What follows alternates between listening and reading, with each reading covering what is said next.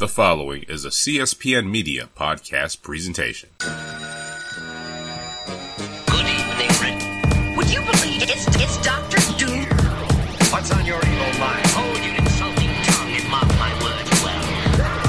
How about this rumor that you are really Iron Man, Mr. Stark?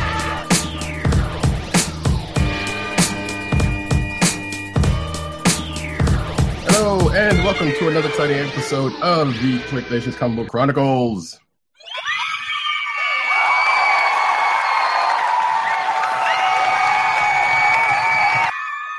I feel like we need to be singing Beatles songs or something. I know, right? That still takes some getting used to. And I am your DJ for the affair, the man without flair, the man who devils the dare. I don't know, whatever. Roddy Cat. And with me tonight, we have the whole crew, the whole horsemen of the comic apocalypse is here in the house for their allotted times. And with us, we have tonight the one, the only, I forgot what I said I was going to do for him. But anyway, he is the Tim that we all know and love. This is Tim's Timberland. We're just living in it. One, Mr. Tim, D-O-double-G, 98. It's good to be back this week. Good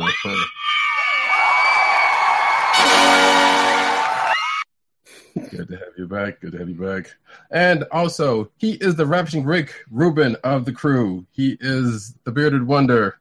I was like, my beard's not that big. I mean, I've got one, but it's not like Duck Dynasty size anymore. Just work with me. All right. Here. PC and _ dirt. All right, Rick Rubin, I got to hold the earphone and...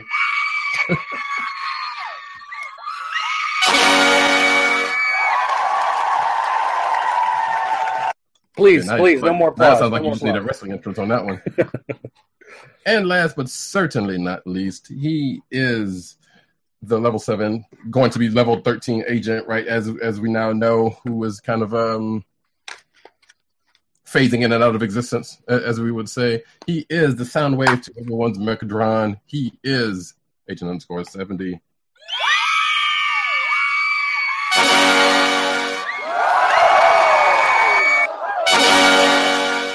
That was him saying, "What's up, everybody?" And tonight we have our usual fare of comic books and news and all kind of goody stuff for you tonight. So we are going to get into it right now. We did not do this before the show like we normally do, but we're going to start off with a book. And anybody one they want to throw out, because it was pretty much a light week this week, and there was nothing really that stand out for us. But nevertheless, we have some goodies for you. I have one that I didn't read, but PC and _ dirt read it. That one here about. Oh, I think it was on your list. Let me make sure. No, it was on Roddy's Cats, actually.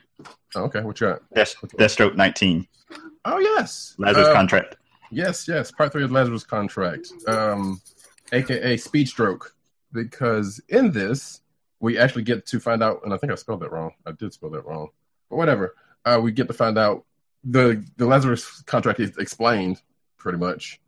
And we also find out that, well, no, we didn't find out, because as of last issue, like, Deathstroke gets a hold of the Speed Force some kind of way, because it seems to be easy to do because of some technology that he's had people workshopping while he's getting berated by Damien because of trust in him and this and that others. And, Kid Flash Wally, because you have to make that distinction in this, because there are two Wally West floating about. So Kid Flash Wally West gets berated because of helping Deathstroke. The other Wally West, which I don't think he's chosen another name, but confronted Deathstroke, but then ran away when Deathstroke threatened him. And during the contract explanation, we get to find out what exactly happened and when, because it kind of goes back to after Deathstroke's son died, as we said the last time we talked about it, which seemed like, what was like 2 weeks ago? I felt like it was last week. It's been the past 2 weeks issues come out. So, well, yes, right, because the last one was Teen Titans, and we talked about that last week. I think that's probably why. And Titans Annual comes out, I think, next week. And as a matter of fact, and we were apparently was right, because next week when it comes out, that is the last of this event, mini event, according to the last page. But it's an annual, so it'll go longer. Because I was thinking it was going to go back to Titans, but apparently not. So, but yeah, like I said, Deathstroke has the Speed Force. He goes off and does his thing, does some flashbacks to issue 1 of this volume of Deathstroke. Jericho, who I know nothing about, shows up. So when he and Flash, Wally West Flash, started talking, or Wally started talking, because apparently Jericho can't talk. It's like I was thinking it was like Blackbolt or something. So one of y'all can enlighten me on what that all about. And apparently Deathstroke goes back into the past at the last page, and that leaves off until we get to the annual next week or whenever that happens. I mean, it was a pretty good read. Like I said, it was like, oh yeah, and Dick and Damian kind of make up because it's because of Dick that this contract came into effect, because he made a deal with Deathstroke like a long time ago, and the Titans didn't know anything about it, and people were upset and blah blah. But like I said, it was a good read, but there wasn't really anything. It was good to know what the contract was about and that kind of stuff. But outside that, we don't really get that much, outside of some a couple of pages out of an old issue and going from there about his son. So it was cool. Nobody else read this, huh? You're muted, Tim. You're muted. I said I have kept up with the previous 2 parts, but I just haven't gotten to this week. I'll probably end up reading it over the weekend. Gotcha. I'm glad it will be just completed in 4 weeks. So when's the annual come out? It's like a couple of weeks, isn't it? Wednesday. Yeah. So yeah, it's a pretty quick one. Which I said last week when we were talking about Titans, I was like, that seemed like that would be like, if it was only going to be 3 issues, that was going to be pretty quick, and it seemed like, I don't know, I can't imagine. I mean, I know you can do an event like that, and heck, they used to do it more frequently, like these little arcs like this, but it seemed like it was going to be lacking something. But since, like I said, the next issue is an annual, then that's going to make up for what else is probably so the finale will at least be some extra pages padded on. Mm-hmm. And it should leave at least Deathstroke changed, because in his ongoing series, he'll form his own Teen Titans. Right. We know what he's going to end up doing after this. And it looks like, if I were to guess, the seeds of that, or maybe it's just knowing that that's coming, the seeds of that are starting to get sown in this issue. But I don't. I guess, that's the whole point of him wanting the Speed Force, was to, at least from Teen Titans last week, was he wanted to revive one of his sons. Right. And that's still in effect. So. But he also said he was going to give up Deathstroke after that happened. But yeah, maybe it's a new name. Yeah, Life Stroke. I don't know. Be like Speed Stroke. Yeah, he can call himself the Pooling Dead.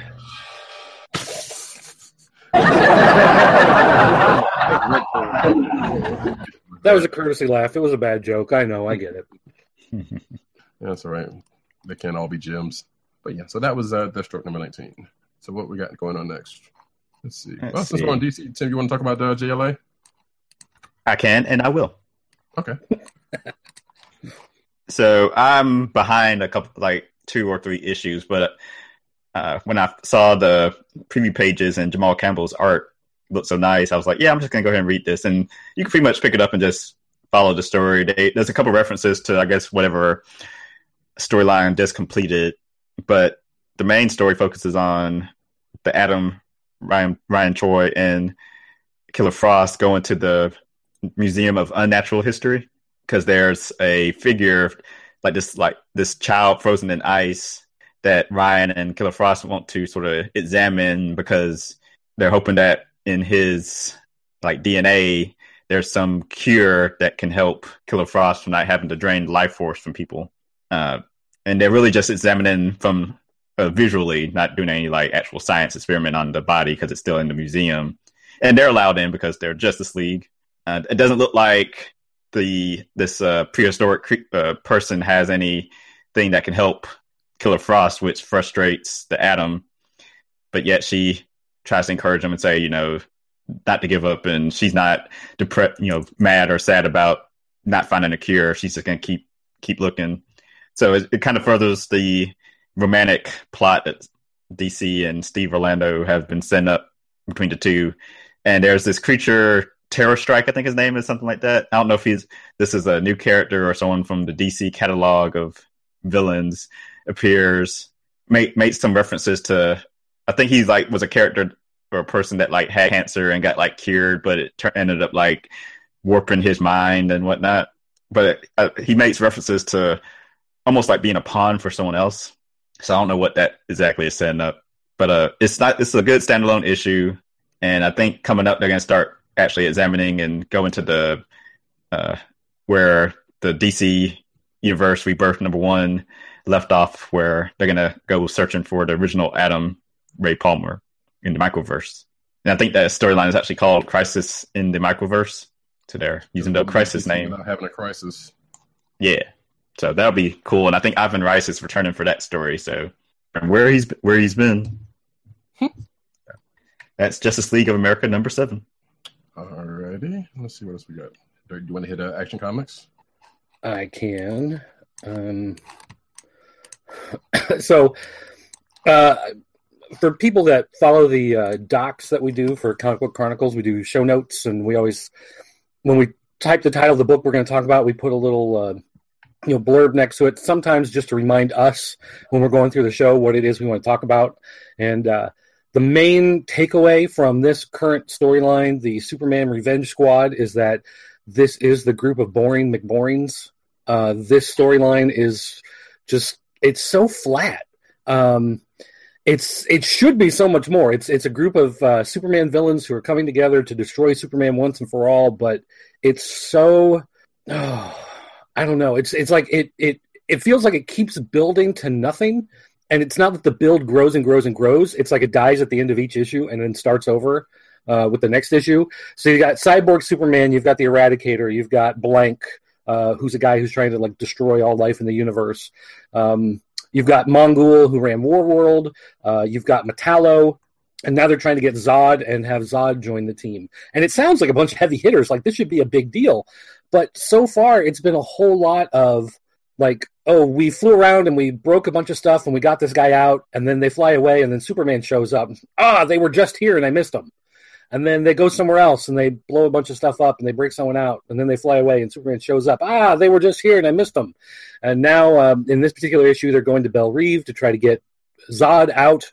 And there's some sort of like magical shell that's put over the prison, and as the bad guys are passing through it, their nightmares are coming to life, and Superman's right behind them, so he flies in. His nightmares are coming to life, and they break through, and he's stuck in there, and that was the end of the issue. So it's like, again, it like it's building, and then it just ends and moves on to the next issue before anything big really happens. So I'm hoping that as this works up to some sort of actual confrontation, it turns out to be pretty cool. But the last couple issues, this issue included, have just been, you're just waiting for something good to happen, something cool to happen, and it hasn't happened. It's not coming. And the funny thing is, like the covers to this book, we've got this one here with, you can see Zod. He's got the rest of the crew broken down there, and Suicide Squad beaten all around him, and you've got Cyborg Superman and Eradicator moving in, and then the alternate one here, where you've got Harley Quinn beating on Cyborg Superman. Nothing close to either of these covers actually happens in the book. It's just all set up that they're getting into the prison, but nothing actually happens with any of these people. So, like I said, I hope it's going to get somewhere when the story eventually resolves, but for now, this is not must-read Superman books. So my question is this: outside of a comics reason, though, how is it that Superman's not getting there? Like just missing him when he's supposed to be that fast? We can't be that fast. No, well, like the robot. Yeah, the robot but in charge of the secret lair. The Eradicator was able to like trick him in order to break his way in, and then once they got to the robot, they rewired him or whatever, so he didn't send out the alarm till after they left, and then then he had to fly back and make sure that Lois and Jonathan were going to be safe and that they weren't actually attacking them, that they were off doing something else. So it's, I mean, they have excuses for it. It's not like he's bulleting there and they're bulleting away before he arrives.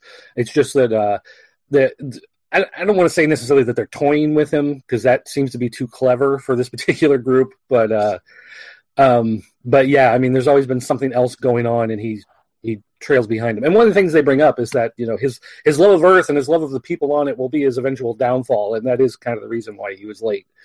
Getting to some of this stuff. But at the same time, it's just like, all right, well, it's called Action Comics, and they haven't punched each other. It's like, come on, let's get there. Yeah, Okay, no reason why I brought that up is because sometimes that just bothers me. It's like, wait,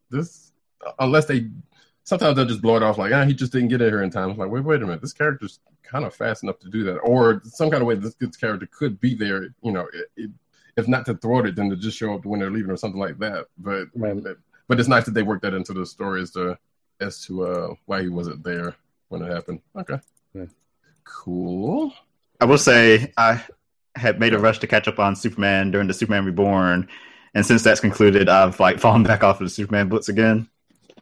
Yeah, well, and the other weird thing is that this particular book, they've left Hamilton County and they've moved back to Metropolis into an apartment, whereas in Superman and Super Sons, they're still in Hamilton County living on the farm, and there's stuff going on all around the farm and crazy stuff going on in the city, and this book doesn't mention any of that stuff at all.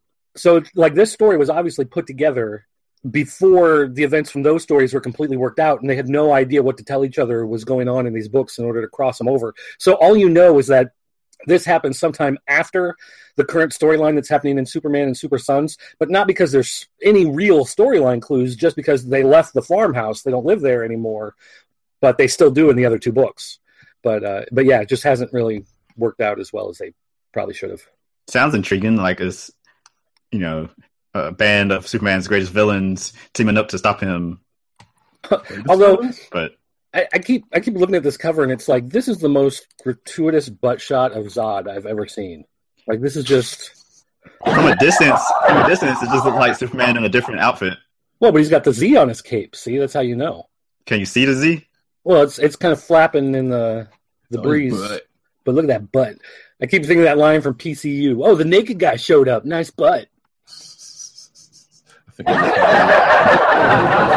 the only person that I know that I've actually watched PCU. Man, I've seen PCU probably 36 times in my life. So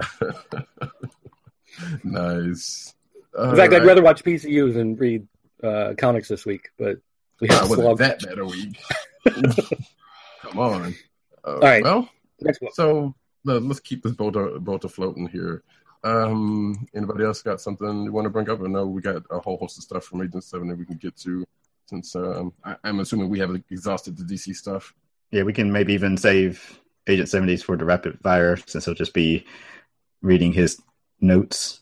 For sure, and I got a couple of thoughts on at least one of them, but that's cool. And yeah, there was something said about the action stuff, about getting to the action, that reminded me of a tweet I did this morning, but that's another rant for another time. So let us get to Infamous Iron Man. How about that? Oh, I can talk about that. Because I have no idea what's going on in this book. Well, I had to read the issue before this to get caught up, so I did. But as far as this issue, actually, I guess I can talk about the previous issue, which was number, what? 7. Yeah. First. Yeah, this is 8, so... Okay, so 8. So 7 had... At least the parts I remember right now, had Victor Von Doom sneak into the Thing's apartment to have a conversation with him when he got home from working at S.H.I.E.L.D. So they have a conversation basically how, he's changed. He knows Ben doesn't believe him, but he really is trying to turn a new leaf. Oh, I remember what happened. So Bendis, of course, got to play with one of his favorite villains, the Hood, again. Because you can't have a Bendis book without the Hood, which of course now makes me believe that the Hood will probably play some kind of factor in Defenders whenever it starts, or it actually starts next month. But so a bunch of villains have a powwow where they get together to talk about how Victor's changed and how he's coming to hunt all of them and whatnot, yada, yada, yada. Hood and Jigsaw get into a verbal altercation. The Hood basically is trying to take leadership of the group, saying how they need to take Doom out before he, take him out before he takes them out. It'll help their rep. The same Hood stuff you've heard before. Of course, Doom busts into the meeting, takes everyone out, but leaves. Who's the crowbar guy from the Wrecking Crew? Whatever his name is, Wrecker or something. I don't know. I was just going to say it was the dude from the Wrecking Crew, but you asked me from the Wrecking Crew. So the dude from the Wrecking Crew runs to S.H.I.E.L.D. and asks for forgiveness. He thinks Doom killed everyone, but he didn't. He just injured everyone and allowed that guy to get away unharmed so he could go tell his tale. So that happened at the beginning of the issue. It ends with the Ben Grimm Victor meeting. Victor ends up leaving through the elevator. He's in his armor, but he leaves through the elevator, which surprises Ben. Ben goes back to his apartment, and the issue ends. He walks in, and Reed Richards is in his apartment. But of course, we know it's the ultimate Reed Richards, the maker.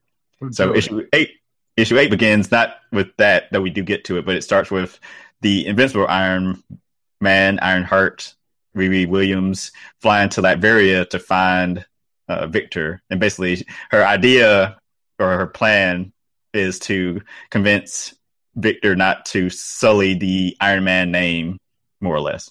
She gets there. She gets to his Dr. Doom's old castle, looks around for him, doesn't think he's there, but actually he is there. So then jump back to, I guess, New York. Reed is telling some story of himself, Ben, and Johnny, basically trying to tell a story like, yes, it's really me. I have these memories to prove it. I don't know if he's actually telling a story from like Ultimate Universe, or this is like an actual story that took place in the 616. But he looks like he's trying to pass himself off as Reed to Ben. And he ends the conversation by saying Ben needs to kill Doom. It's for the good of the world, yada yada yada. But the more interesting conversation is taking place in Latveria between Riri and Victor. She's kind of starstruck that she's actually having this conversation with Dr. Doom. He's explaining how he turned over a new leaf, which goes into sort of this scientific thing of like a spirit. They say a spirit animal like came to him and showed him like a glimpse of the future, and that like showed him that he needed to change his ways and redeem himself for all the bad he's done in his life or something or another. I couldn't tell if this is like trying to set up some like future Marvel crossover event in like 2 years, or if it's like referencing like Secret Wars somehow. But anyway, he wants Ironheart to attack him because when he had this vision, it came at a point when he was like under tremendous stress. Create that type of scenario by having Ironheart attack him, which he finally does. And at the end, like last couple pages, he actually, I guess, goes back to this place. And then he looks up in the sky and there's this like figure hovering over him, talking to him and saying like, I've been searching for you for so many years. Yep. A couple of other lines. The final page reveals that it's Tony Stark from the future who looks like he's the spoiler bell. Who looks like he's the Sorcerer Supreme, I guess. So I was like, what? No, because, well, never mind. Because I was about to say, because there was that, when he was still, quote unquote, alive, he did have the goatee that he was kind of looking like Doctor Strange. The awesome facial hair, bro. So I guess they kept. So yeah, I have no idea what he's leading to with this, but it looks like one of those things where they're trying to set something up. Well, my thought was it's got something to do with the fact that he's in the coma that they can't quite explain. Mm-hmm. And so this shows where his consciousness really is, that it's not in his body, it's out in this mystical plane. It's on the astral plane. Right. So it's not the AI that Riri's using. No, like this would be the actual. Yeah, this is like an AI version of his personality. Because for some strange reason, I had the thought that it was like, okay, it is him in AI form, but it's his consciousness kind of being transmitted from whatever that pod is they got him in or something. No, I took it like the AI is like they mapped his brain before he left, and so it's able to go on without him, but it's just a computer simulation of what he would be like. It's like Clue isn't really Kevin Flynn, right? Even though he looks like him and talks like him, but he's not the real Kevin Flynn. He's just a program doppelganger. See, you got to go back to that Tron reference here and make everything work. You know what? I will not. I will allow any Tron references on this podcast. All the way. I like your notes for this issue, by the way, Doug. What did I put as my notes? I don't even remember. What did it say? It says, once again, this is the Fantastic Four book we get while there's no real FF book. And once again, it's good. It's got good concepts, but takes forever to get there. Yep. Yeah, that's another. Like when he was having the conversation with Riri, and I just started like skimming through a lot of it because it's like okay, all right, let's get somewhere. Let's do something. Like, a lot of the conversation that the two of them are having could be like one page. You could just do one page and instead spread out over several pages like Bendis always likes to do. He's got to pad it because he's writing 16 books at once and he can't write enough in order to fill everything up. So, yeah. So, I mean, I really like the concepts of this book. I just think for anybody out there that wants to follow it, you're probably better off buying the trades than waiting for the monthly fix because you get so little every month that when you sit down for the trade, there's probably enough there to get you excited and get you through it.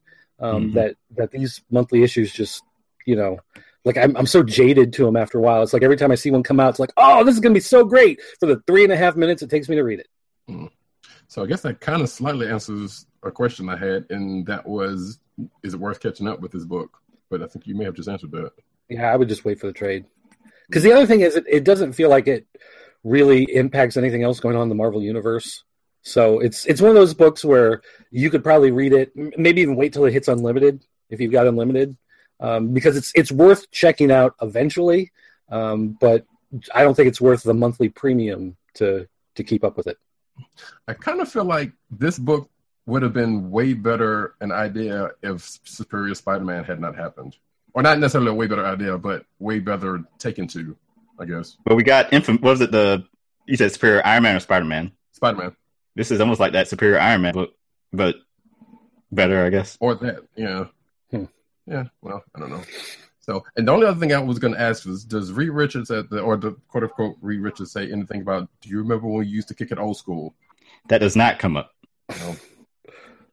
Father. Should it? Well, on that note, we're going to keep it pushing. Thank you for that. Let's go to, actually, and since it's highlighted here, and I was thinking about it, also, Black Panther number 14. And I will read Agent 70's note on this.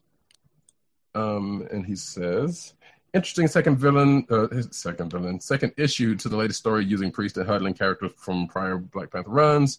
Honestly, think Coates needs steady action in the story. I don't agree with that, but that's just me. Bringing in Dr. Fox's to work with Obadiah Stane is timely considering his reemergence in Secret Empire, and I do agree with that. Because no one was thinking about. Well, I'll take it back because he had shown up in like Captain America or in Sam Wilson, so that is kind of interesting that they had him in here for that.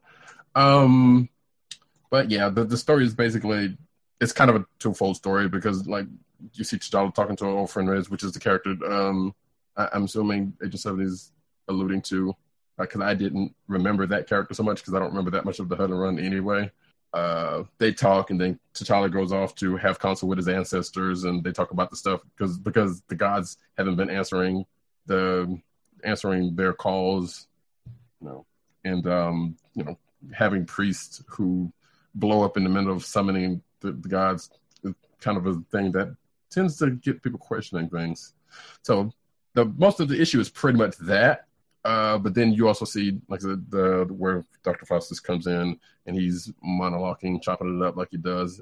And we find out he's working with Obadiah Stane and his Legion of Doom, or whatever you want to call the people that he's working with. But yeah, I mean, this is kind of one of those things where what I probably would have said earlier is like, yeah, I don't like if it furthers the story.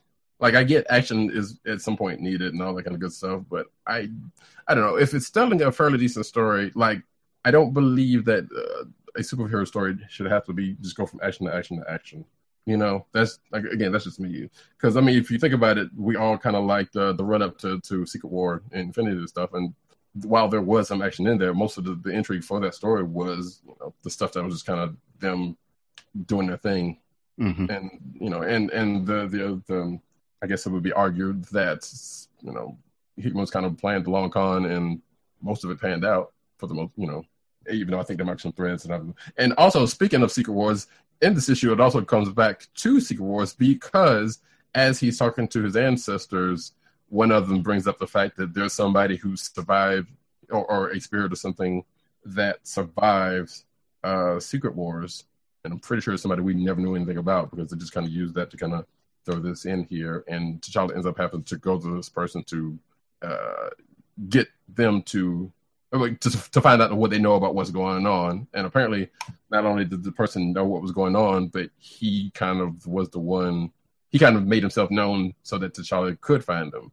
And so now they're going to go off come back to Wakanda and figure out whatever's going on. So we got a note from friend of the show, Matt Wang here, and he says he was a little let down with Black Panther this week, but the Queen is back. So yes, if you are up on if the character he's talking about, you know what he's talking about. Again, like I said, I don't remember much from the Cullen run, so I guess I should read them because I do have them. But I don't know. I thought this issue was all right. It was just more of, and that was the wrong thing. It was just kind of more them chopping it up. It was kind of the stuff between the narrative between the actions, and I assume we're going to get to some good old fashion violence in an issue or two. It is definitely, you can safely say that it is definitely written by a person who has written novels. Yeah, because there's no action in his stories. Well, I mean, come on. Like I said, there's even in novels, you know, there is action, but it's just the narrative is the action until there is actual action. To be fair, this is not Black Panther Action Comics. Exactly. Or Action Comics featuring Black Panther. So, you know, if it had action in the title, then yeah, it'd be a little different. Yeah. So that is my spin on that. All right, what else you got? Well, what else you want to talk about? What we got? Because we got all of most of the Age of 70 stuff. Hey, all new Guardians of the Galaxy. We can bring that up. How about that? Because I am not sure if I want to read this book, even though I love Guardians. I started it, but got halfway through it before the show started. Okay, well, that being the case, I think we're almost about to time at a rapid fire. But I will read Agent 70's notes on this. And he says, entertaining second issue, definitely in the vein of the movie sequel, runner-up click of the week. And I probably shouldn't have read that last part, but that's fine. I liked it. You put it on a teleprompter, and I'm just going to read it. I definitely liked Aaron Cooter's artwork with the colorist whose name I don't know off the top of my head, but they make for a good combo. I like that they at least addressed what Gamora, what her side mission possibly is, or that she's not, something's up with her, more or less. So that was cool. And I like Duggan's Guardians more already, I can tell. Just, okay. I don't know, the way he's bringing that like Deadpool sort of humor to it. Cena is the colorist. Thanks for the hat tip. John Cena. What? Agent 70. But yeah, Bendis had some like humorous moments in his. But now I feel like his Guardians ended on a better note than it started. Where at least right now, Duggan's is definitely getting off on a more entertaining tip. See, I thought Bendis started better than it ended. But, you know. Well, we disagree. Yeah, I agree. Throw down. It ain't worth it. Wow. So that's interesting. We'll keep some keep some peepers on this book, I guess. So does anyone else have any? Well, I was about to say before we get into rapid fire, unless we want to go ahead and get into it. What about the I Am Groot book? Since we're talking Guardians, I actually read that one. Mm-hmm. Was that for your son? Yeah, well, he wanted to read it. He wants to read all the Guardians books coming out now. So I have like all new Guardians too. I just haven't read it. I Am Groot. It definitely starts out feeling like it's, you know, Baby Groot from the movie. It has kind of that funny, fun, madcap feel to it. But then once it starts to actually try to push the story along, it starts to lose some of that fun. And by the time you get to the end of the book, you know, all of it was trying to push him to be somewhere different, separated from everyone else, so he'd have his own standalone story. And by the time you get there, it's lost some of that fun, easygoing, magical charm that it had at the beginning with the Baby Groot character. I think part of it, you know, again, to break him away from everybody else and to have him, you know, be somewhere different.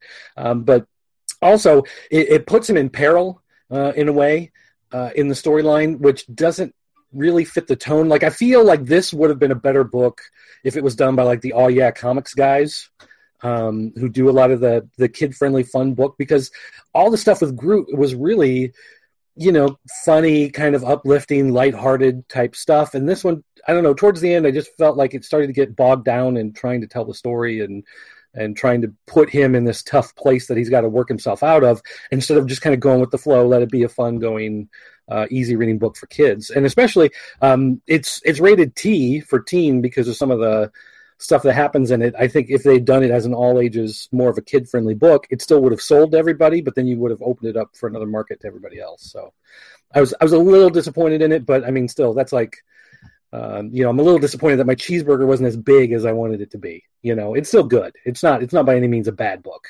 I just think there was a missed opportunity there. I Okay. improved. Was typing something. And Agent 70 says in his notes that set up for the Juvenile Groot solo series. I'll give the second issue a chance because The Adventures of Juvenile Groot is definitely a different direction in the vein of the movie, which I guess we will kind of get to in a second. This is not an ongoing, this is just a mini, correct?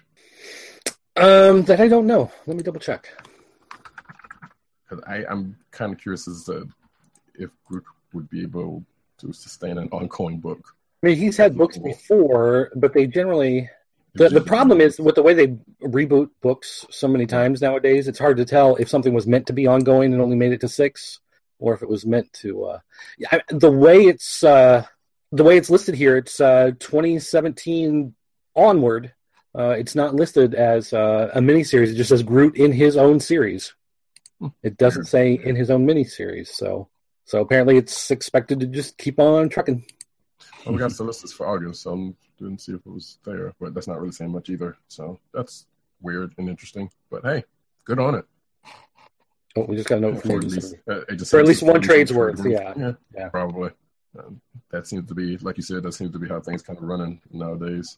They get at least a trade's worth of material out of it. It's like a new TV show that's kind of on the bubble. They might cancel it, they might save it, but if it's got enough that one more season will send it into syndication, then they'll let it go one more season before they cancel it.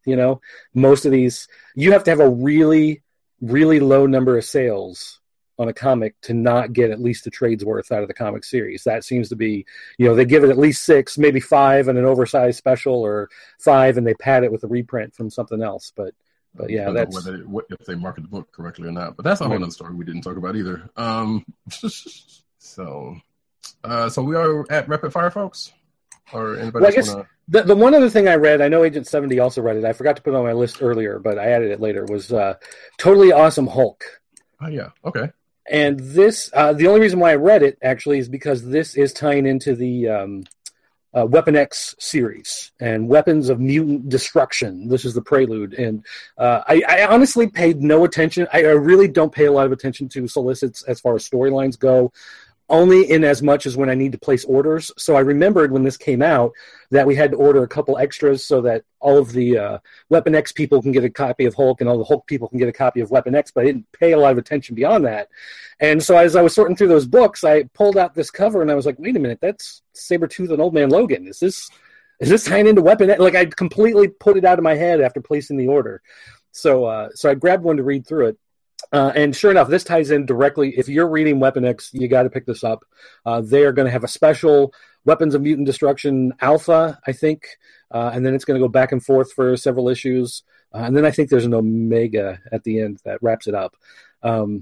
But basically, if you've been following the Weapon X books, there are these almost like T-1000 Terminators that are chasing after the Weapon X people, trying to get samples because they're trying to build their own perfect sentinels using these mutant powers to hunt down and kill the mutants or whatever. And so they go after Hulk in order to use the gamma irradiated blood. And so these things start attacking Hulk, and we found out at the end of the last Weapon X issue that Hulk was going to be on their list of who they're going after. So here's when the two books start to cross over. And for someone that doesn't read Totally Awesome Hulk, I started reading this one and I was like, man, this Amadeus Cho is really kind of a douche. Like, he's like too suave and smooth for his own good most of the time. Almost to the point where he's like really annoying. But I'm sure that's just the character, because part of the thing is he is one of the smartest people, on Earth, and now he's got this huge power at his disposal, being a Hulk. So I'm sure that's going to play with someone's personality, and that may be something that Greg Pak deals with on this book. But the two books come together, and it really going back and looking at that Weapon X issue and then going into this totally awesome Hulk, it actually feels like it works. Like it feels organic. It doesn't feel too horribly shoehorned together. You would normally think, a Wolverine and Hulk crossover. If it's an older Wolverine, much older Wolverine, and it's a different Hulk, it's obviously not going to harken back to Hulk 181 or anything like that. But the way that they've set it up and put it together, I think it actually works pretty well. I think Agent 70 said this is a crossover straight out of the 90s, and in a sense it is. But it works. I think it does a good job of setting it up without feeling too haphazard and crazy. And some of the stuff that happens in this book, without spoiling what actually goes on in the storyline, will cause ramifications going forward in the storyline.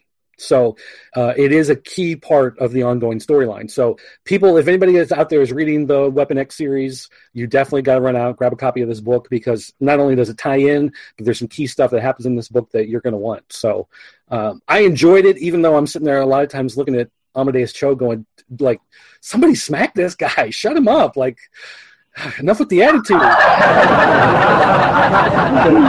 But yeah, overall, it's definitely worth reading. So I will say this. I haven't read this issue, and I wasn't sure if I was going to or not, but I just caught up with the last 3 issues. And I remember reading a few of the issues, the first few issues of the series, and I kind of felt like you did then. But it kind of seems like they're probably kind of using this to grow Amadeus up, because you can kind of see a little bit of growth. Like, yeah, he's still kind of whatever, but you can kind of see some growth little by little, especially in the last 3 issues. Where he teams up with Shang-Chi and Miss Marvel and Silk and the rest of those cats. Which was actually pretty good. If you get a chance to catch it, was like 4 issues of that. It was pretty cool. So coming from that, I can see it was like, well, he may still have his little quirks, but he's if he's gotten better and he's like this, I'd be afraid to go back and read the old ones. I think, like, I hadn't read this one yet, but I think he was decidedly pretty bad in the beginning. But again, he's always kind of been a little bit of a snot, when he's shown up for stuff. So, but actually, with that, before we go into rapid fire.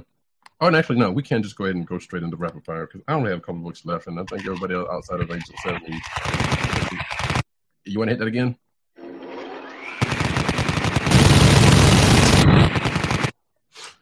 Is that like applause mixed with explosions, mixed with static? No, that's the rapid fire. That's the minigun shooting. Oh, okay. There you go. Yeah, I like that better. We're still workshopping this, folks. So. Speaking of folks, by the way, from the YouTube chat, John Paul Ace Peter says, enjoying the show tonight, guys. So thank you for that. And he says what's up, or they say what's up. So John Paul, thanks for watching. I forget which character you are on Twitter. I think your Twitter account's not their YouTube name, but thank you for watching. Okay. And we do have a note here from Matt Wang on Twitter. He wants to know if Weapons of Mutant Destruction will live up to the 90s classic crossover Child's Play, which I don't remember. I don't remember that. Agent 70, that question is all you, buddy. Reply on Twitter.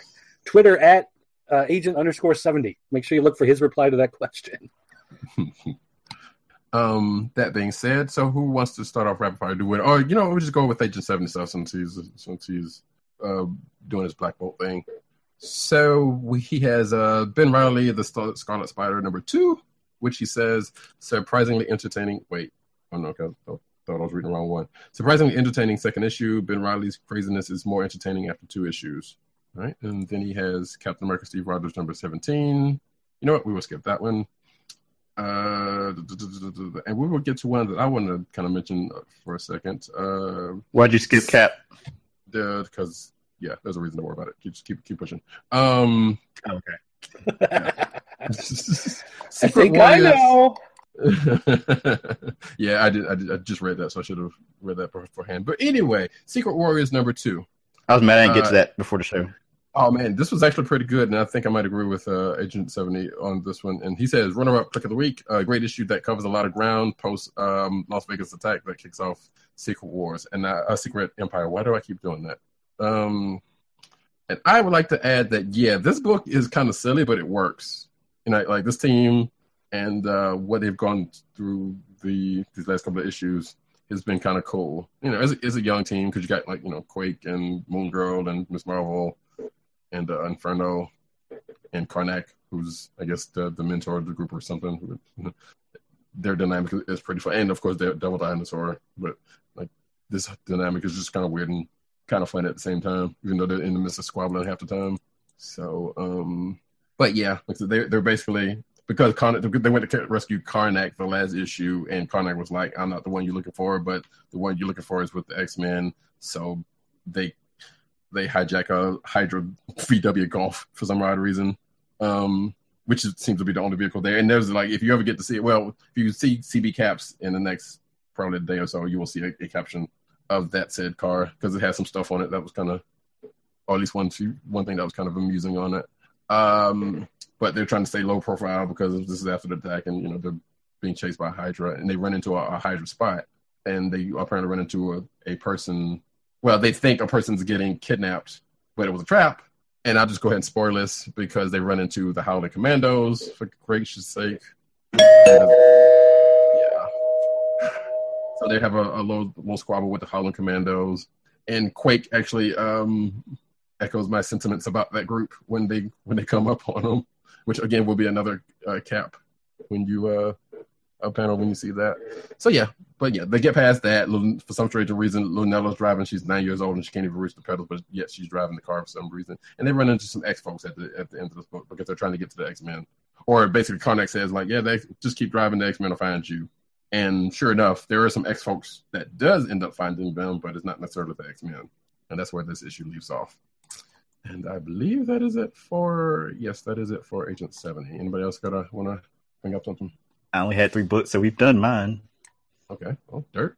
All I have left is my click. Okay. And I think as far as actually, that is it for me. So guess what, folks? Oh, no, that's not it for me. So Moon Girl and Devil Dinosaur number 19. That is my last one. I still don't know what my click is at this point. Oh, actually, I think I do.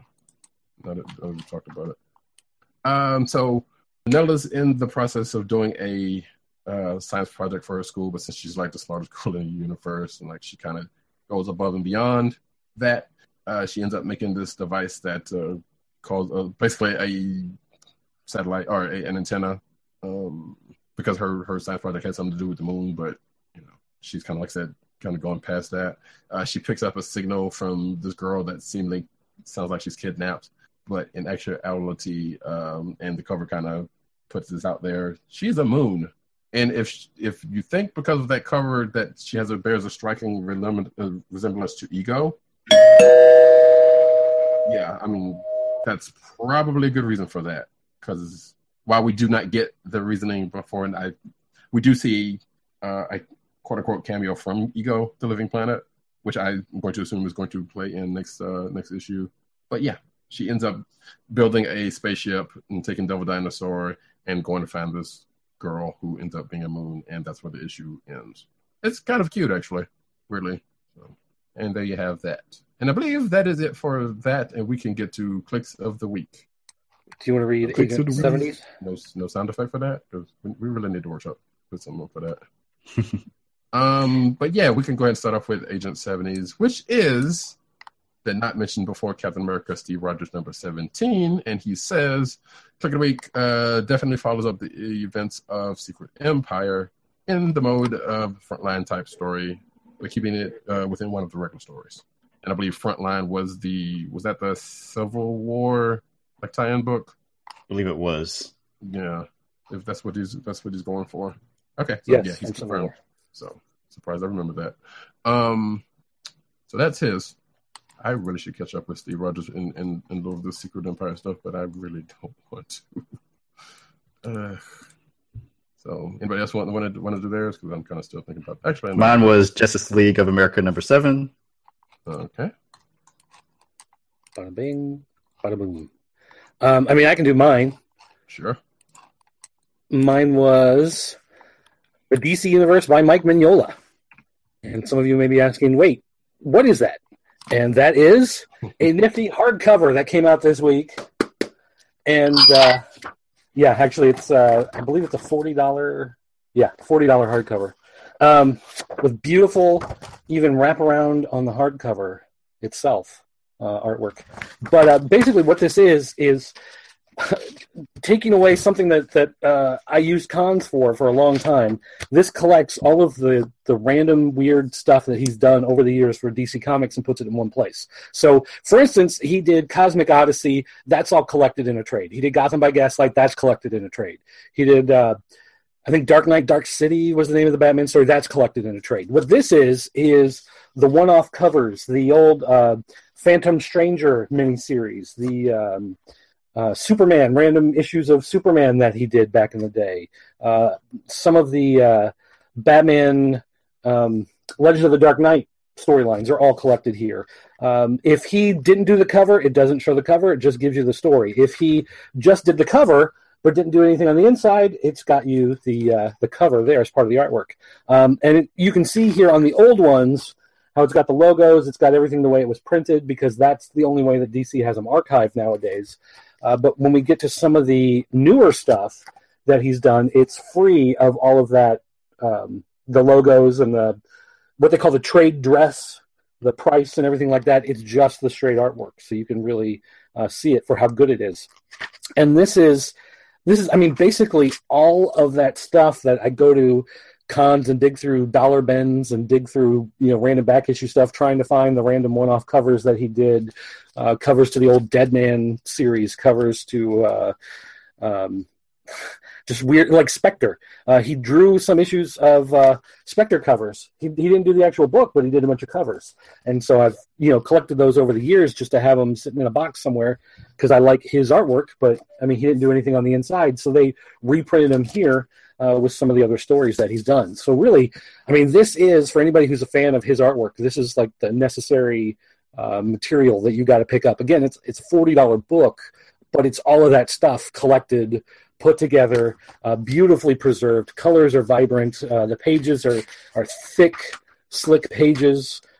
Just everything in here is collected together so well. Old Starman series, if anybody remembers that series. Just all of this stuff collected in here. So for someone like me, this is like the greatest thing ever, to have all of it collected together into one spot like this. This is like I've got a file on my hard drive of JPEGs of a bunch of the stuff that now I can jettison because it's a much higher quality, collected here in this book. So this is my click of the week.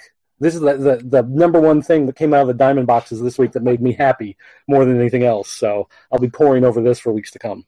I saw that on Comic List, and I'm like, yep, this dirt's going to be all over that. Yep, definitely. So, Matt Wang on Twitter actually asked, does it include Dr. Fate and Shade short stories? Oh, let's see here. This has got Phantom Stranger 1 through 4, World of Krypton 1 through 4, Action Comics 600, Superman 18, Action Comics Annual 2, Swamp Thing Annual 5, Batman Legends of the Dark Knight 54, Batman Gotham Knights 36, Batman Villains Secret Files and Origins, and 50 pages of cover art. So some of the stuff that is not collected in here has been collected in other places. Like I said, Cosmic Odyssey and that stuff. So if there's something else that you think he did that's not in here, most likely it's collected somewhere else in the DC library. All right. On that one. Oh, you're underwater, Roddy. Or RoboCop. I kind of prefer calling you RoboCop better. Hey, that works for me. How's that? That's much better. Cool. And lastly, my click of the week will be Secret Warriors number 2. This issue was actually pretty fun. I enjoyed it. Like I said, this book so far it's been kind of weird and working for me. So we'll see if that keeps up. And with that, I believe we can go into an ad read while we set up for news. Oh, that was loud. That kind of scared me. Let's see here. Where do I want to go? I'm doing the ad read, so I got to pull this up here, and I got to throw this over. We'll get this better in the future, but yeah, we're still working on it. Boom! There we go. All right. This episode of the Comic Book Chronicles is sponsored by Busted Tees, your home for funny, awesome, cool t-shirts that are sure to get your friends' attention. Busted Tees puts out many of their popular shirt designs and puts them on sale every week. Choose from several eye-catching t-shirts inspired by pop culture, cleverly themed t-shirts inspired by movies, video games, TV shows, comic books, and geek culture, and much, much more on sale. T-shirts such as Mordor Dark Ale, Visit Earth, Home of Cats, Internet, and Bacon, Surely Not Everybody Was Kung Fu Fighting, and Dance Magic Dance World Tour 1986. To help keep our podcast free, order from Busted Tees by going to cspn.us. That's cspn.us, and then click on the Keep Our Podcast Free link. Click on the Busted Tees banner, and then shop for awesome t-shirts. Busted Tees through cspn.us. Do it today. And now it's time for the news.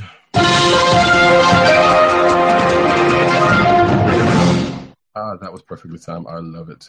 And unfortunately, I'm still kind of setting some of this up. And because we do have a lot of...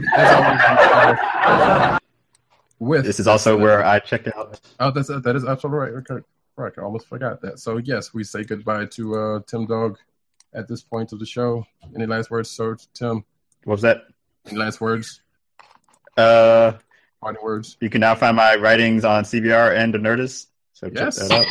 Congrats on that. And look forward to being on next week. We'll definitely have more comments read. It's also kind of funny because I think we last week we made a Nerdist joke, and I don't know if that was intentional on any of our parts, not knowing that. Just foreshadowing. Apparently. Or, even though at the time I didn't know unless the other guys did. But with that, sir, we will bid you adieu. Have a great show. All right. No, I refuse. Great. All right. So, and that was just enough time to actually get me finished with what I was doing. So that's perfect. So the first bit of cinematic news, and I guess this is all me today, is that Guardians of the Galaxy's Michael Rooker has finally met Mary Poppins. So if you have seen Guardians of the Galaxy, which we all have, and we will still talk about at some point in the near future in depth, you will have seen the running joke, well, not even the running joke, but the joke pop up about Mary Poppins, and you have seen it more than likely in people's Twitter handles and other things during the course of the last couple of weeks. But yes, so if you're watching the video of the program as we speak, you will see a picture with Michael Rooker and a Mary Poppins character at Disneyland or World, whichever one she's at. So there you go. I remember I saw this, and the caption underneath says she's Mary Poppins. Y'all just kidding, but I thought that was kind of funny because I remember seeing this when this came up on Twitter. I'm like, okay, that's pretty cute. So there's that. Next up, we have keep moving that way. Tom Hardy to star in Sony's Venom film, which I don't remember if we talked about this before, but we knew there was a Venom film coming. We finally have our Venom. So now we get Bane Venom. That's going to be interesting or something. Exactly. Are we still on the... Okay, there's a question apparently of whether or not we're still on the air. Agent 70... It still says live on my end. Yeah, as far as I can tell, we're still going. Yeah. If you want to check the YouTube page. Oh, by the way, Matt Wang tweeted out earlier wondering, should I be picking up Secret Warriors? And Matthew Rosenberg, the writer, asked, do I get a vote? No. The answer is no, you don't get a vote. You know the funny part about this is the second time, and I would imagine did he tag Rosenberg again on that? Because Matt does that sometimes. I don't think so. I think he just... okay, he just picked it up, because I think some of them... He hashtagged Secret Warriors, and that was probably picked up by it. Yeah. Oh, no, he did. Ashcan Press is Rosenberg's name. Rosenberg, so, yeah. He did so, yeah, he does that, because he did that... Matt did that the other week with Guardians, actually, and Cherry Duggan was like, yes, pick it up, because my kid needs shoes or something like that, so that was kind of funny. But I would say, so far, yeah, like the book's kind of... It's kind of weird and funny, like I said earlier, and I don't know where it's going to go, but I'm kind of liking the weird makeup of a team. So if you like any of those characters together, sure, run with it. Okay, Tim says he sees the stream out. Cool. I was wondering, because like I said, it still says live here, and I would like to think that somebody would have said something. Okay. All right. So anyway. Moving right along. Spider-Man Homecoming composer debuts orchestral version of the 67 theme. So soon to be a ringtone everywhere. Exactly. Hey, the original version is a pretty good ringtone by itself. So I didn't click this because I wasn't ready for that. But that's going to be interesting because the 67 seems kind of campy, and hearing it done by an orchestra is going to be pretty cool. I'm going to assume it's going to show up in Homecoming somewhere. I'm the only one out. No, I mean, I still see your icon down there, Agent 70, so I don't know. Agent 70, log out and log back in. Maybe that'll fix your problem. Yeah, maybe. And I'm pretty sure I did not click anything else. Because, I'm not hearing his sound effects, and I'm not showing him as being muted or anything. Right. So I would say log out, log back in. Yes, turn it off and turn it back on. That always works sometimes. Moving right along. Brooklyn Nine-Nine star would love to play America Chavez. Which... okay, these stories, every time I see one of these stories, it's like, what time are they going to ask an actor or actress, would you like to be in a major motion picture? No, I don't want to. I just like doing TV. I mean, they're always like, oh, yeah, I'll do that. I'll play that part. It's like, come on. Well, so I think in this case, because this happens on Twitter a lot where people fan cast, and I think somebody might have done that and tagged her in on it, and she answered in response. Well, yeah, I'm sure, but I mean, that always goes back to, hey, wouldn't you like to play Superman? And they always ask, some random person, Bradley Cooper, and Bradley Cooper's like, sure, I'll play Superman. And then it becomes like this headline, Bradley Cooper wants to play Superman. It's like, it's not like this person is out there begging for it. It's not like this person is, championed a script and, hired their own people to do background on it or anything like that. They're just like, hey, would you like to be in a movie? Like, right. Okay, sure. And then... Yeah, I kind of agree with you on that because you see that random one where XYZ wants to play so-and-so character because, and he's lobbying for it so hard, it hurts and it's ridiculous. So, yeah, I kind of agree with you on that. It's like, well, of course you're going to say that. But at the same time, there are some of these people with genuine love for some of these characters. And, like I said, you have some folks lobbying for stuff so hard.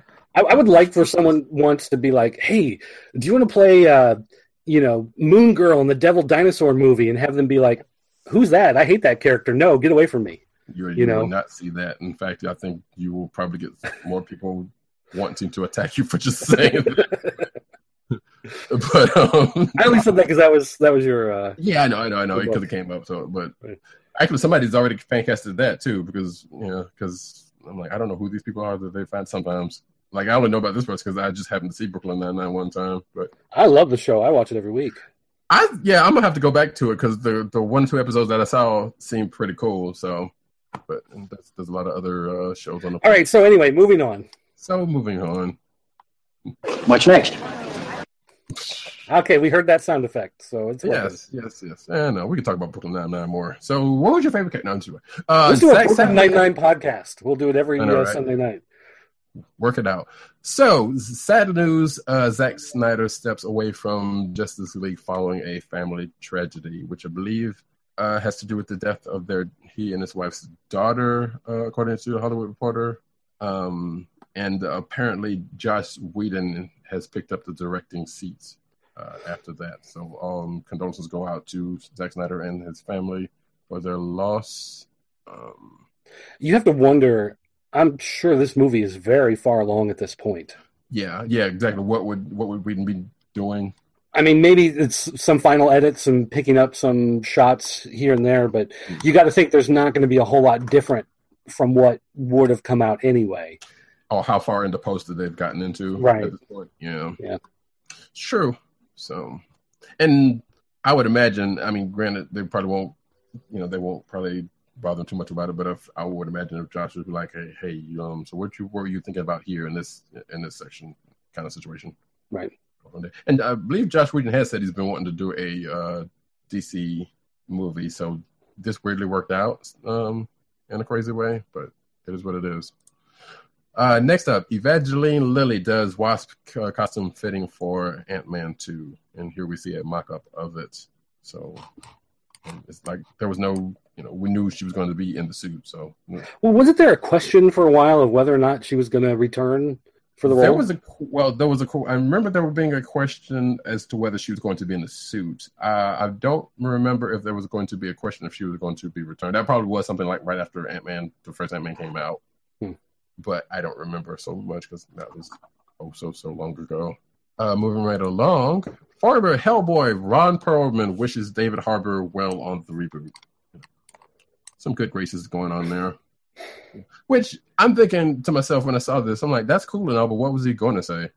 Right, exactly, because it kind of goes back to that, hey, you want to be in a movie thing. Like, Right. the only other thing I guess he would say is, oh, those movies are perfect. They never need to be touched again. How dare you, remake them? But, I mean, he's not going to say that. It wasn't really his character, Right. so.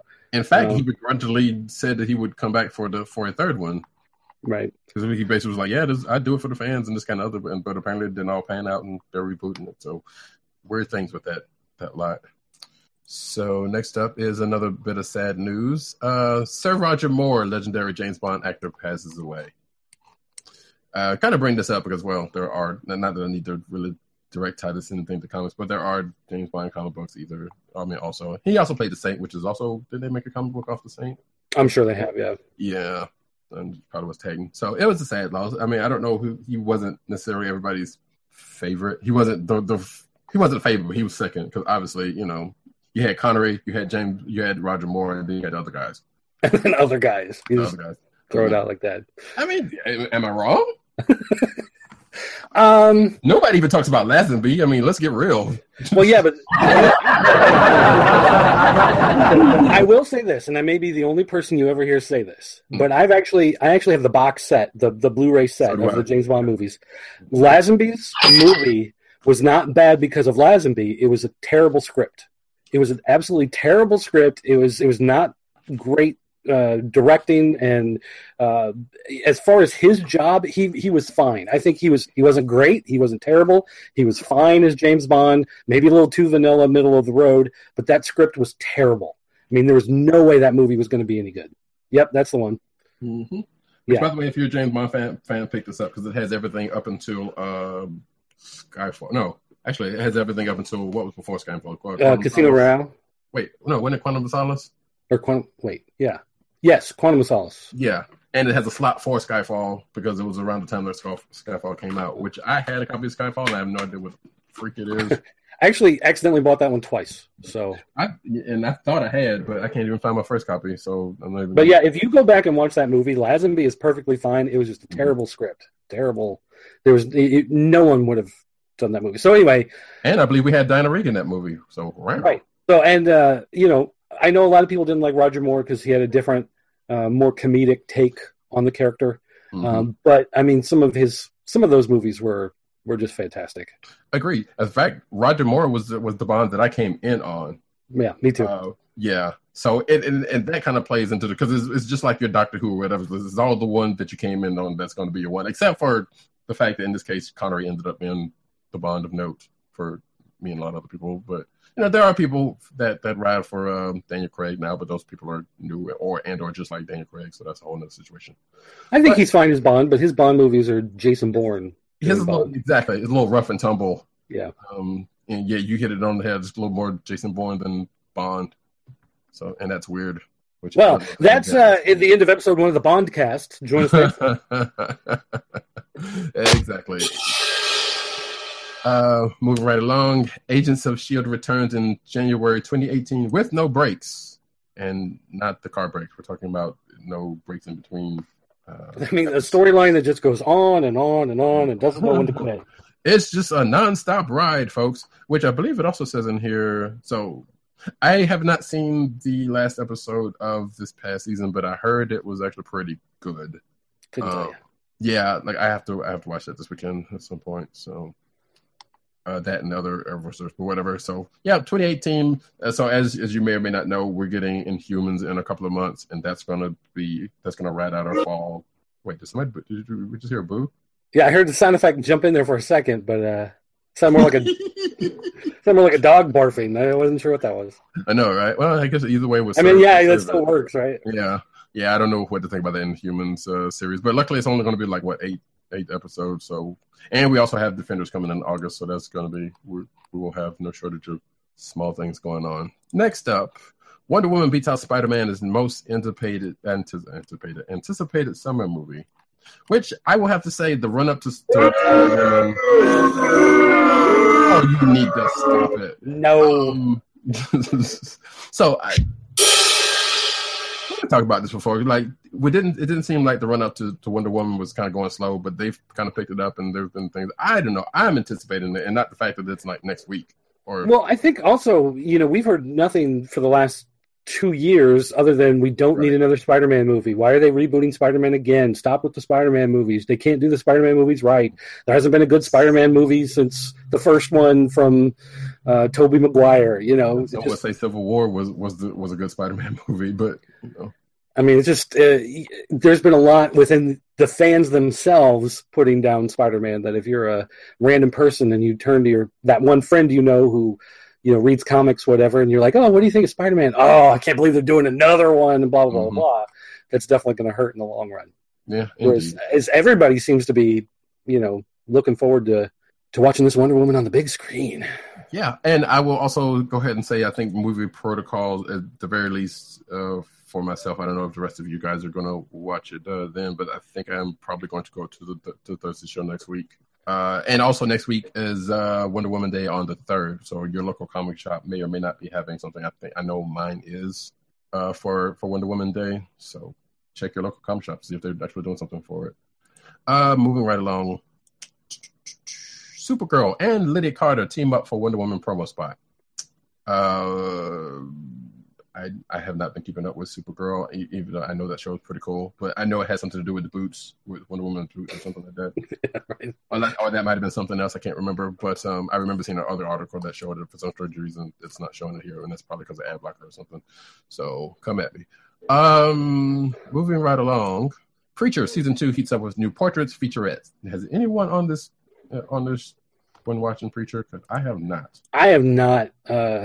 I watched a little bit of the first episode and just didn't get into it, so I went on to other things. The guy who owns the comic book store where I work, Damien, he said that it took a while. It took a little bit for the series to feel like it was getting somewhere. He said if you stick with it, by the end of the series, it's pretty good. But for me, it's not worth sticking through a season of a series just to try to get pretty good towards the end, Which, I mean, to be fair, some shows kind of need that because there's there may be a lot of setup to it or whatever for whatever reason. But I get that. And I think this season wasn't that long. It was like what, 8 shows or something like that. I don't remember. So it's not like it would be a big investment for it. I said I probably would go back for it. Plus, Ruth Negga in anything, I'm kind of down for. I'm sure. Moving right along, and to answer Matt's question, I think we do have an article about that coming soon. Guardians of the Galaxy Disneyland ride video reveals MCU references. So yes, there's a ride at Disneyland World, one of those two, called Guardians of the Galaxy Mission Breakout, and it's chock full of references and whatnot, including Cosmo. Look at Cosmo. And it's very unusual because the Universal Studios has the rights to do Marvel branded stuff. So there's actually a section in Universal Studios that's like Marvel Comics World, Marvel Land, whatever. Right. There's actually a comic book shop in Universal Studios where you can pick up comics. That's where the Spider-Man ride is. You've got... we were eating lunch in the lobby of the Baxter building, and Green Goblin came running in and started terrorizing everybody. Nice. They just do like all sorts of weird, stuff in there. That's right. I remember you saying you went there. And so Marvel, is now owned by Disney. So Disney wanted to put the rides in, but Universal Studios has the rights. So they put the ride in there, but they couldn't. Whenever you see these movies, it's always Marvel's Guardians of the Galaxies. It's Marvel's The Avengers. Well, they couldn't put Marvel's Guardians of the Galaxy on the ride. It was just Guardians of the Galaxy. They couldn't put that Marvel logo on it because Universal Studios has those rights to all the Marvel branded stuff. So by unbranding it, apparently that was their workaround to have it in the Disney park. So there were questions of how many references there'd be to other Marvel stuff and how deep they could take it before they really start pushing that line with Universal that may end up in some lawsuits down the road. Okay. Interesting. One of these days, I'm probably going to have to go down there and see that stuff. The Spider-Man ride is awesome. And we went to Universal, I want to say it was February of last year, and that's the perfect time to go because it's after the Christmas rush. It's before the spring weather hits. The weather down there is nice. It's in the 70s. It doesn't get that bad in Florida, so yeah. Yeah, but there were not a lot of people there. So like the Spider-Man ride was my son's favorite ride. He rode it 3 times in a row, just going in, getting on the ride. As soon as it was done, getting off, going back into the line. snaking through and getting back on. And I mean, he ran through it 3 times in like a half hour because there was almost no line, to go through. Right. February is just a fantastic time to go. There's not a lot of people there, so I definitely recommend it. And that concludes Travel Tips with Dirt section of the Alrighty. So moving right along, new Ant-Man animated shorts coming to Disney XD. So they've been kind of hot and heavy on some of these animated shorts lately, and this is the next in the long line of that, which is, and I'm thinking, which I still haven't seen the Rocket and Groot ones yet. So yeah, June 10th and 11th, they're going to put these out there, and I think they will be, just like the Rocket and Groot stuff, will be on the Disney XD app as it airs. And it's like there's about 4 or 5 of them that they're going to show in succession. And it's, of course, the Scott Lang version, and we see a little bit of the art from that, which actually looks kind of neat. Going in this. See, I don't get Disney XD, so I haven't seen any of these. I mean, you should be able to get even the. I'm sure if I look around on the internet long enough. Well, there's that too, but I mean, I think they're the. I don't think the Disney XD app calls for you to have to sign into anything. I might be wrong for that because all of those apps do that, so I'm probably wrong. But that says, look out for them if you do have Disney XD, or find some way to watch them. Spider-Man: Homecoming's final trailer has arrived with new footage. Have you watched this? I watched one of them. This one just came out like yesterday or a day before. Yeah, I was gonna say I watched one Monday night or Tuesday night. Support film, okay. Yeah, so that sounds about right. Yeah, I think that's about the time where this one hit. I just watched it yesterday morning, and I'm like, okay. I mean, you didn't have to sell me on it anymore than it was already available. So, and there was some actual stuff we hadn't seen. So I'm like, okay, cool. But I'm just amazed at how much a Spider-Man movie is being sold on the strength of Iron Man. He is kind of hot and heavy on there, but and that's probably because this, even though it's not actual, this is kind of bridging, the Sony universe with the MCU. Again. Yeah, no, and I understand. I mean, exactly why it's being done. It's just I never thought we'd see the day that the marketing for a Spider-Man movie would require Iron Man being in every single trailer. That is true. I had that thought.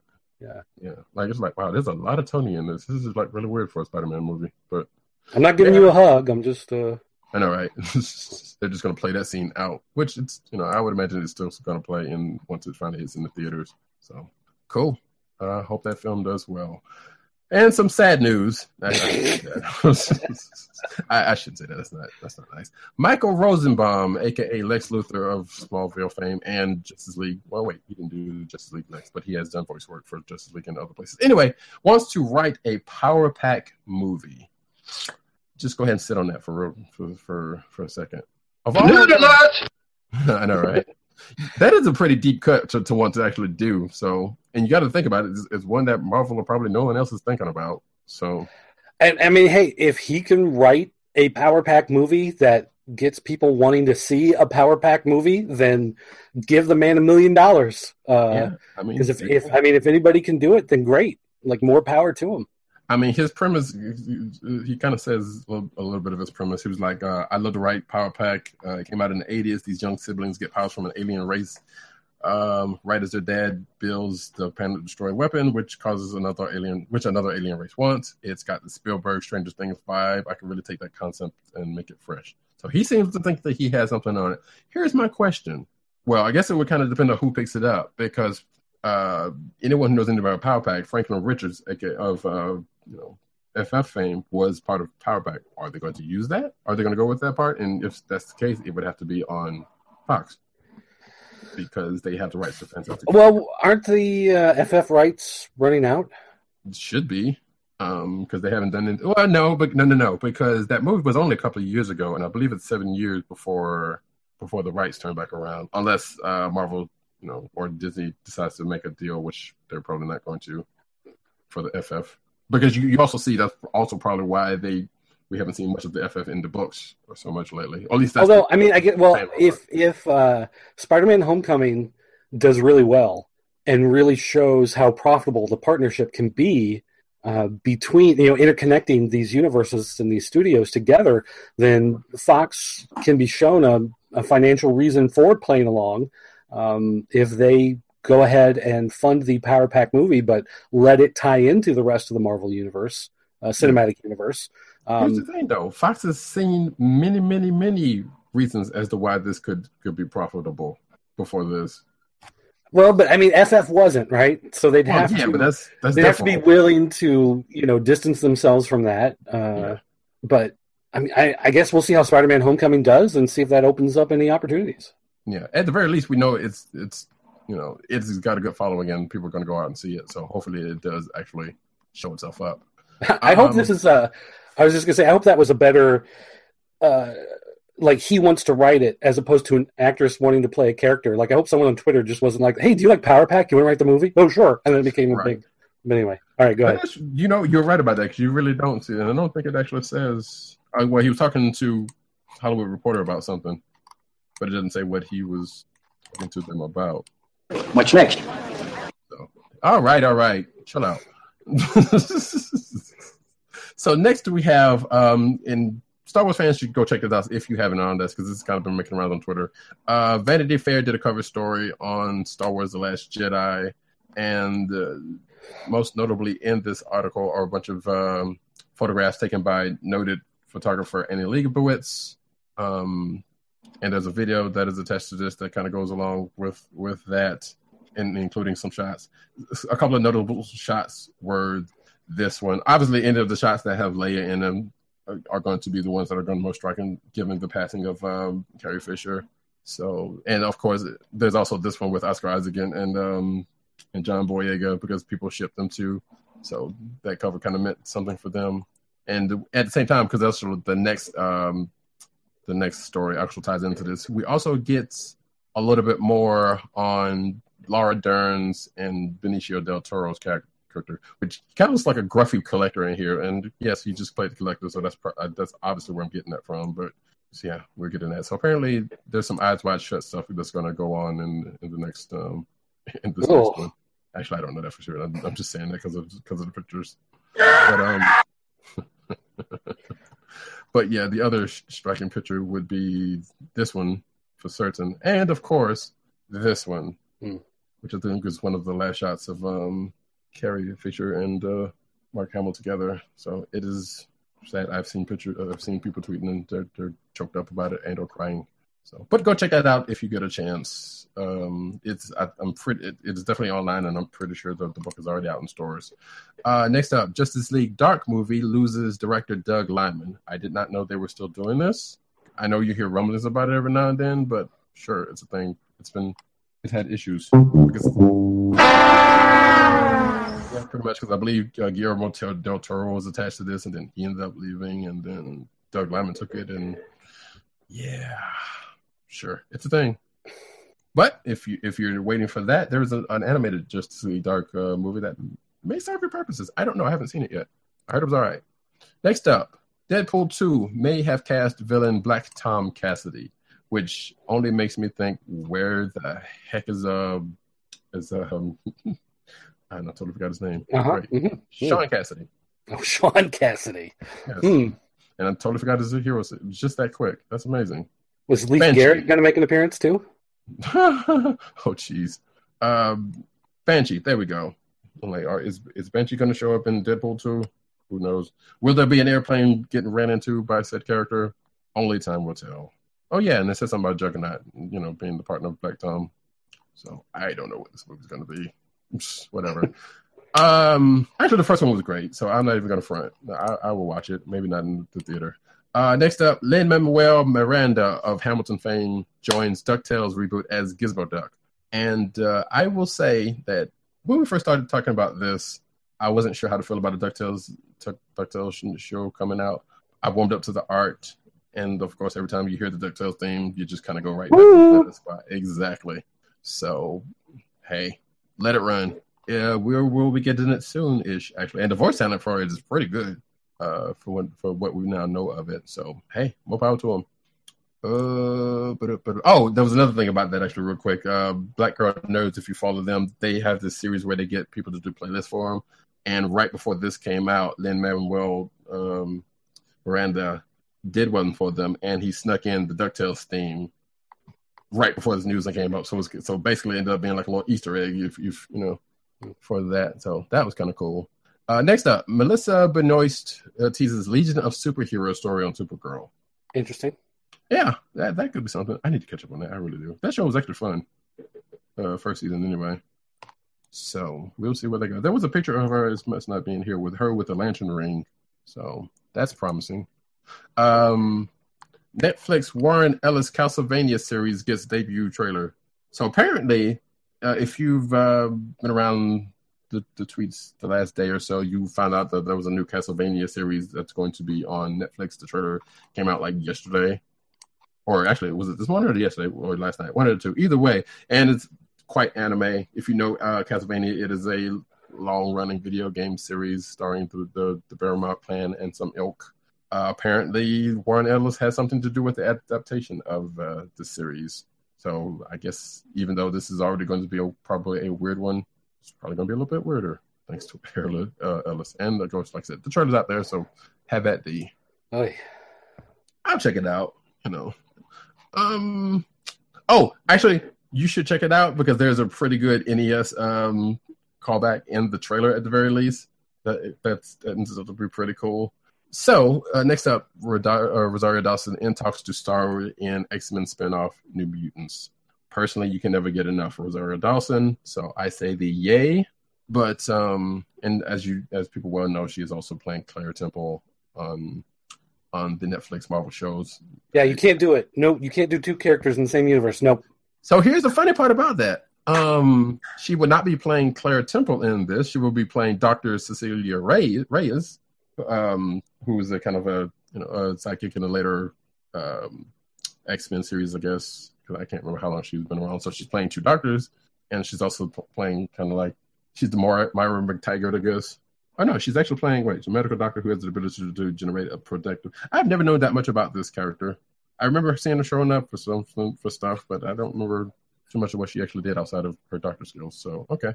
So yeah, the X-Men thing is still a thing. New Mutants thing is still a thing, and more Rosario Dawson. Yay. Marvel's Avengers Secret Wars coming to Disney XD this summer. So Marvel's Avengers is still going on. I have not watched the series since Earth's Mightiest Heroes. That's a lie. That is a lie. That's a lie. I did watch a couple of episodes. Actually, no, I think I finished like half of that first season. So that is actually a lie of this iteration of the Avengers. Sure, it's still going. Good. And now they're doing Secret Wars. I'm going to assume it is the recent Secret Wars and not the original Marvel Superheroes Secret Wars one. I don't know. I would guess they're more likely to throw them on a alien planet and have them fight each other. Wait, actually, no. It actually says here. Oh no, actually, they are using the original one series. Huh? That's crazy. Okay. I honestly thought they would have gone for this new one, so I'm sure. All right, let it run.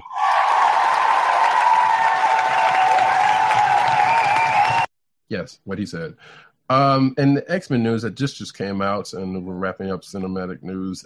New Mutants has reportedly cast Sunspot, which I don't know who this guy is, Henry Zega.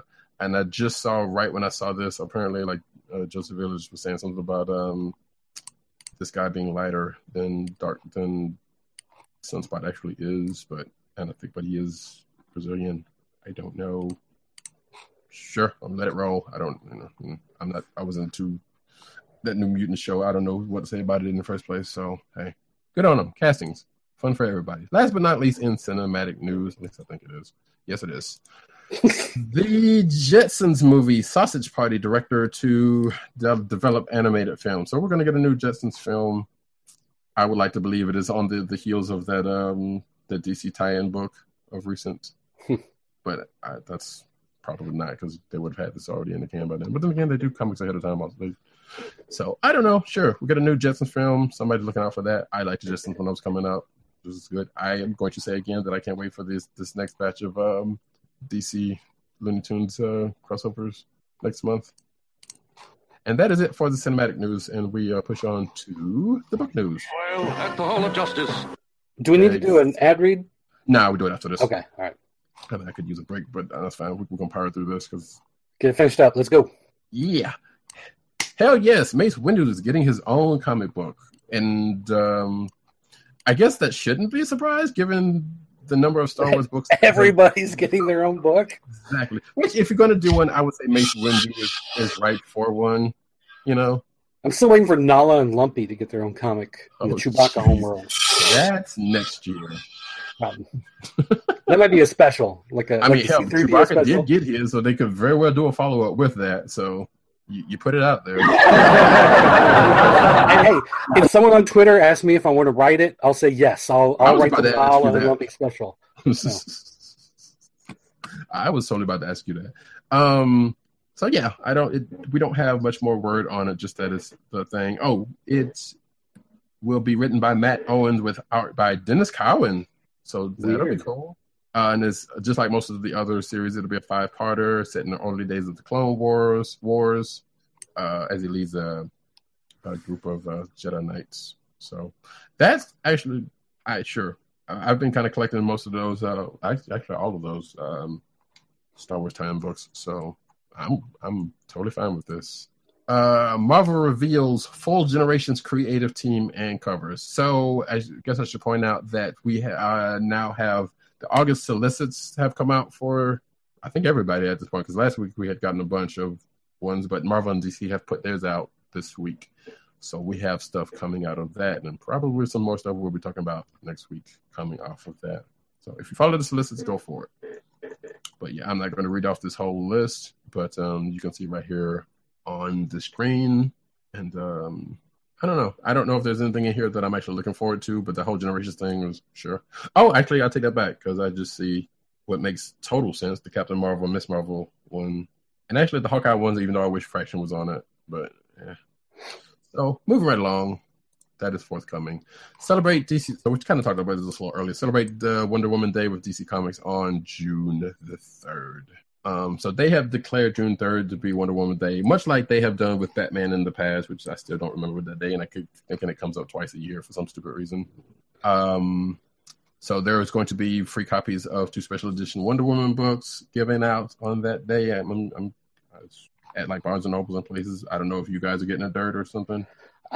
Not that I'm aware of. Anything about it? Yeah, like I know my shop is doing some stuff for that day, including like raffles and something like that, and I think I may go check it out.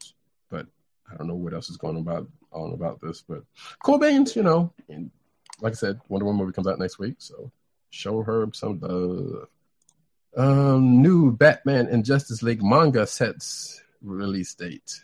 So yes, there's Batman and Justice League manga. No surprise there. Yeah, it'll be coming out soonish. So look out for that if you're a fan of manga.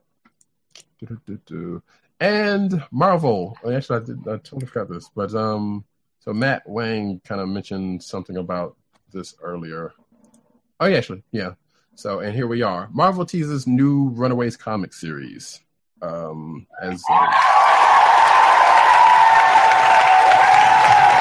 Exactly. Runaways being a kind of an underground hit for a lot of people. You know, much like, I guess, Generation X to some folks like Tim or whatever the case may be. I've said it before, I said it again. I don't remember reading too much. Yeah, I never got into it. It was not something that interested me. Yeah, but I will check it out knowing that this is coming. And some of the characters have shown up of recent, like Nico and, this dude, I can't remember his name. I am terrible with names right now. What the hell is going on? So yeah, look out for that. And does it say when it is coming? I don't believe it does. Later. Yes, we'll go with that.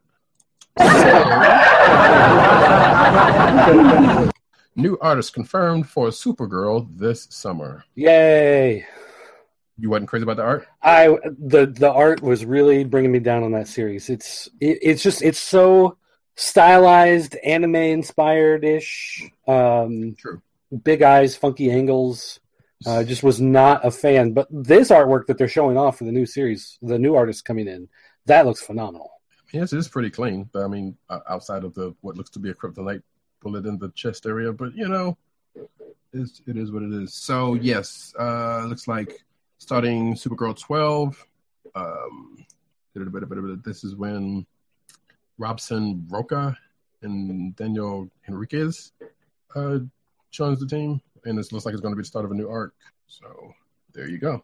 Marvel's Lockjaw getting his own title in August. Again, we just said solicits are coming out, and yeah, exactly. Marvel's just throwing pretty much any character on the wall and seeing what sticks. We've said this about Lockjaw. I can't imagine what the hell. I mean, not Lockjaw, Groot.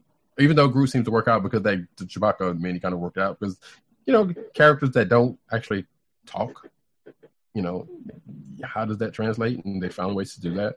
So, hell, the Black Bolt series I hear people are liking. But then again, he does talk. He just shatters buildings when he does it, unless he's in that one room. Anyway, it'll be a year one style origin series, Oh, wait, no, that's another book. I'm sorry. So there's another book called, I was about to say, that's weird. Why would you need a year one book with Lockjaw? And there has been books starring Lockjaw before, because I do recall there was a Lockjaw and the Pet Avengers book. Yeah, but that's a little different. True. I mean, true. But nevertheless, like I said, just the character has been front and center on a book or two before. So, and it even mentions those two miniseries here. So, sure, go for it.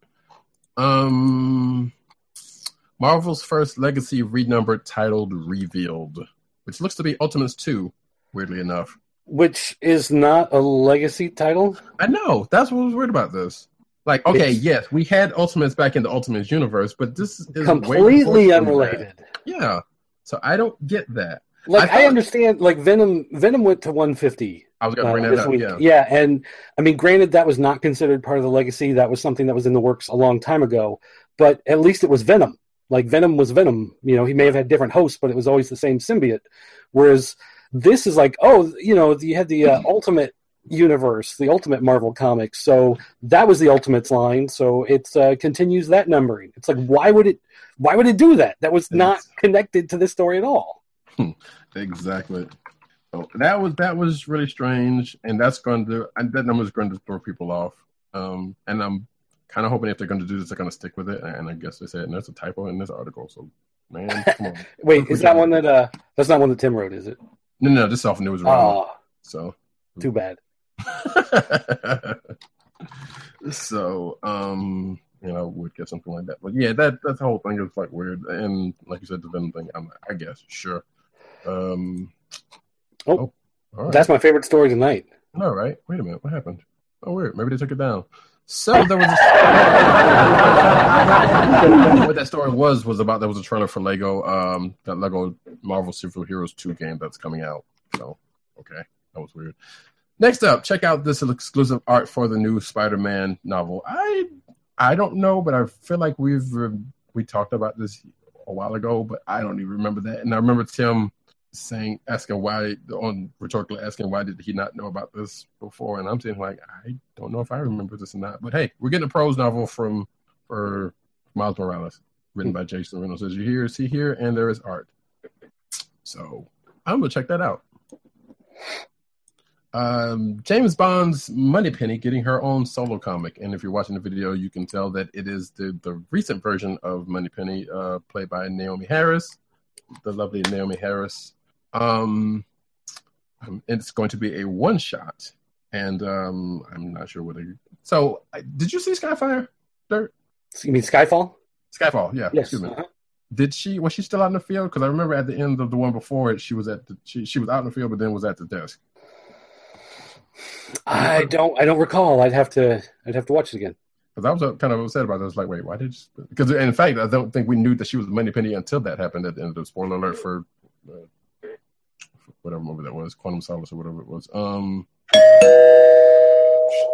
And you hadn't seen it by now, you probably didn't care. So yeah, like I said, this is going to be a one shot based on her. I will say this: I'm curious about this.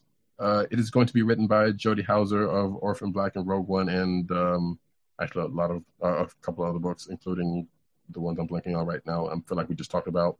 And the art will be by Jacob Edgar, with a cover from Tula Lote, who does some pretty nice art, or some pretty nice covers. And it's coming out August 30th. And I'm going to say this. If this intrigues you, I would say look for a series called Velvet by, IDW, I believe it is. It's written by Ed Brubaker. It's basically what if Moneypenny was like secretly the best agent in MI6 and no one knew until some stuff went down. It is a good series. It just wrapped up Image Comics. It's Image. Okay. So it is Ed Brubaker and I can't remember who's doing the art, but it's a team. Epting.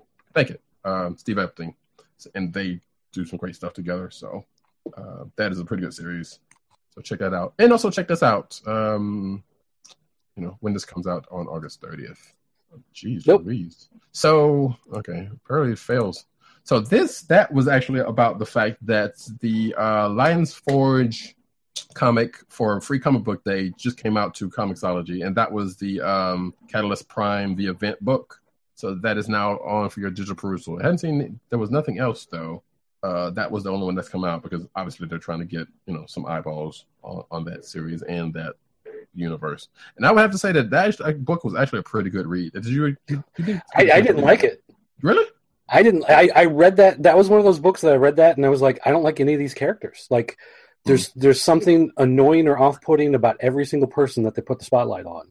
The only thing was that interesting twist that you get at the end, where you find out that something is not right about what you've heard, going on to this. But as far as like the day-to-day street level of the characters, every single one of those characters that they introduced, I was like, I don't like this person. I don't want to read any more about this person.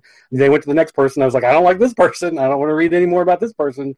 It just kept going on and on. I was like, I don't like any of these people. Only this person who turns out to be the main villain is the only one that seems the most interesting. But it's not worth buying a whole bunch of books just to see where this villain pops up from time to time.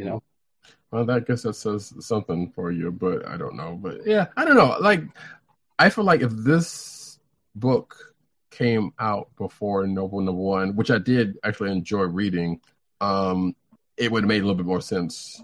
Not more sense, because, Noble was just pretty much, they just started some action and then kind of got to a point.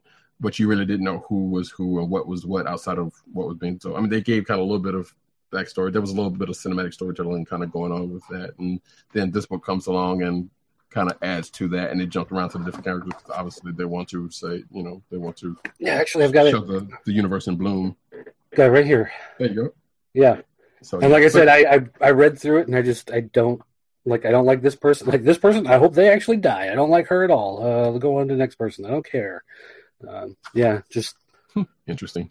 So. But yeah, I am definitely going to, at the very least, kind of check it out to see if anything comes out of that. Especially like you said, with the who ends up being the main villain at the end of that, because that was an interesting twist to all of this.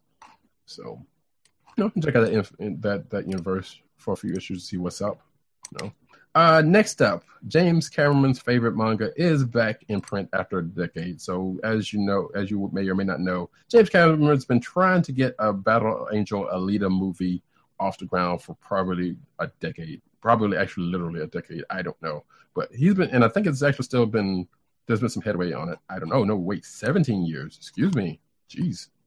But the original manga that he's hopefully basing this off of, and hopefully he will do right by, is now out for digital perusal. If you have Comixology Unlimited, they have it there so you can borrow it for free, but you can also pay for it on those sites. I have not read it. I only know it in hushed whispers, so I may check this out. But as you can see, some of the art is going on there. The dude looks like Egon, which, by the way, I forgot to read Ghostbusters 101 this week. Anyway, Marvel releases first story details of Generations one-shots. So there's more Generations. Wait, no, this has nothing to do with the other. Never mind. I think this is different. No, wait, no, this might be the same. I may have put this in here not intentionally. Yes, it is, because we talked about this already. Never mind. A look inside the Teenage Mutant Ninja Turtles Totally Radical Pizza Cookbook. Guess what, y'all? Teenage Mutant Ninja Turtles. And now they have a cookbook. So go for that. I'm actually, as a lover of pizza and a decent liker of Teenage Mutant Ninja Turtles. Decent liker. The animated versions was... I don't remember reading the original return. I remember seeing it in the shops when I used to go in there back in the day, but I never really read it. And I've read a couple of things for the recent stuff. I think I tried to read City Fall when that happened, but I didn't get through it for whatever reason. So it is what it is. But pizza, I love the shit out of. So, hey, it's a pizza cookbook, and I'm all for that. So in a nice bit of co-branding, why not have the Turtles do it? Yeah, but it almost feels like it's 20 years too late. That is also true. I mean, granted, there is the series that apparently is pretty good on Nickelodeon at this point, but I agree with you that. I'm like, It's almost as if like maybe they already had a cookbook out like 20 years ago, but it didn't really get anything, so they're putting it back out. Kind of especially because all the artwork is from that old animated series. Mm-hmm. So you kind of wonder, but it's available now if you want to go check that out. So weird. Injustice 2, Static claim this close to joining the battle, and to that I say, you have a DLC structure going on, folks. So yeah, this article is about they had a mock-up, and I think they even had his power set and everything, but they just didn't put him in the game proper, which I will also go and say, and he's also been established in this world, in this universe, and is apparently in the mobile game. I've played a little bit of the mobile game, but I haven't really gotten that far into it to see that. So why they didn't do that, and again, there are some DLC characters they haven't said anything about yet, so maybe he'll show up, but it doesn't sound like they've just put this article out here. It's like, no, he's never going to come. So you could have had him, but you don't, which is weird. Gotta have clicks. Sure. Yeah. Unused. I know, right? And I was like, damn, that's fucked up. And what makes it even worse is because Black Adam is in the game and has lightning powers. So, okay, whatever. And hell, this is well, what was that? I don't know when. And of course, we have this is the company that makes Mortal Kombat, so they have Raiden. He can do the character, so whatnot. They didn't sound like they did it. Why they did? Maybe they just felt like it wasn't different enough from Black Adam's powers or Raiden's powers. Maybe they're waiting. At some point, they have Captain Cold and Sub-Zero. Right, but maybe they're waiting for some point down the line they'll release a pack as the DLC where it's just, okay, throw the skin on them, and it's the same character. You know what I mean? Yeah. I mean, I agree they could do it, but it doesn't. He'll come out, but he'll come out in a month for 99 cents or $1.99 or whatever it is. Doesn't sound like, if I read this article right, doesn't sound like they don't have plans for that. Yeah, but those writers at CBR. I mean, can you trust them? Right. I mean, true. I mean, they could put them on the deals. If they're smart, they probably should. If they're going to go this far and they already had them, that's just money for them because somebody will play them. Anyway, that's a weird omission, but at the same time, sure. Next up, and as we're wrapping this up, Mary Jane Watson takes center stage in spectacular June variants. I feel like we've talked about this before. But now they have pictures. Now they absolutely have pictures, and here we are. I actually like that champion. That's actually pretty cool. So yes, she will be doing a bunch of various covers for various books. Actually, that cat one's actually not bad either. And as you can see them on the screen, some of them are iconic looking, like this Punisher one. Punisher, yep. So yeah, check you out, Mary Jane. Last, the crown jewel of the Hasbro universe. The crown jewel of the Hasbro universe.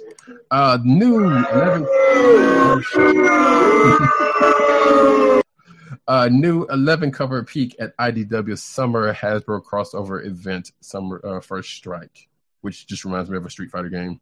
Even though that was Third Strike. Mobile Strike. I know, right? Those commercials. Oh my god. Anyway, so yeah, there's a crossover event from IDW and their Hasbro thing. And granted, I mean, sure, Revolution kind of came and went with a whiff. Now that the universe is firmly established and everybody's playing with each other, hey, we've got a summer crossover event and they got something for it and it's going to happen. So, and with that, because I'm not even going to go through all of that, I am going to attempt to read Revolution again at some point. And kind of you have fun with that. Yeah, it'll be for something sometime later. But I'm just kind of curious because, like I said, I didn't read that. I didn't read Revolutionaries, but I am reading G.I. Joe and Mask. And those books are all right. So a little crazy. Anyway, that concludes the news section, and we are coming to the end of the show. And at this point, we will come off with an ad read. So, Dirty. Yes, indeed. So, ladies and gentlemen, keep our podcast free by shopping at Amazon. Visit cspn.us, then click on the Keep Our Podcast Free link at the top of the page. From there, scroll down and click on the Amazon link to shop. Purchase items from Amazon as you normally would, whether it's books, music, electronics, jewelry, apparel. For every purchase made on Amazon through our link, Amazon sends the CSPN a payment that helps keep the Comic Book Chronicles podcast free for our listeners. Amazon.com through CSPN.us. Do it today. And if you shop at Amazon often, bookmark the link or add it as your homepage so that you can help the CSPN each time you order. We thank you for your support. Indeed we do. And with that, we come to a close of this other fine episode of this here Comic Book Chronicles. I'd like to thank everybody for coming out and being with us, whether you were live or coming at this in the audio whenever that comes out on the, tomorrow morning when that comes out on CSPN.us or Monday on theclicknation.com. Or wherever fine podcasts are served, which I don't think we're on Spotify, I'm not sure, but pretty much everywhere else you can find us out there on your podcasting of choice. And with that, for the Not Here Tim Dog 98, you can find him at Tim Dog 98 on Twitter and Instagram and all the places.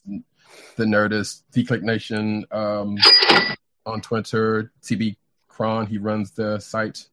Yeah, really killing me with this backwards thing, but anyway, and writing for pretty much everybody under the sun. So go check him out. Also, give him some clicks, folks, especially like CBR and all this stuff. Give him some clicks. Man's Rights gonna be good stuff. And also tonight. Oh wait, do you have? Or you just have that up? I just have this up. Just, hey, everybody, go to comicofthemonth.club. Use the referral code DIRT. You're awesome. Thanks for watching.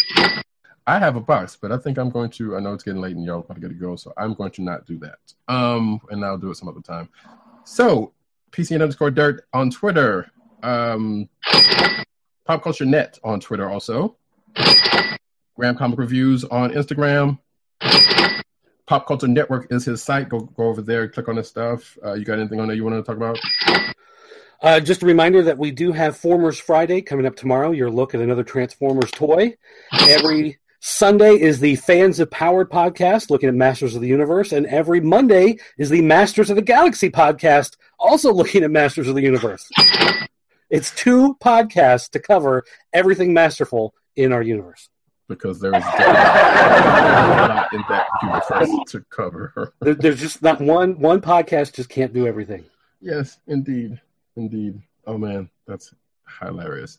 Do you know what's going to be featured on Formers Friday? Or I would if I had looked at it before the show started. I am actually not doing the show this week. The show this week is done by John Proft, aka The Geek. So it's something from his personal collection. So I haven't watched it yet.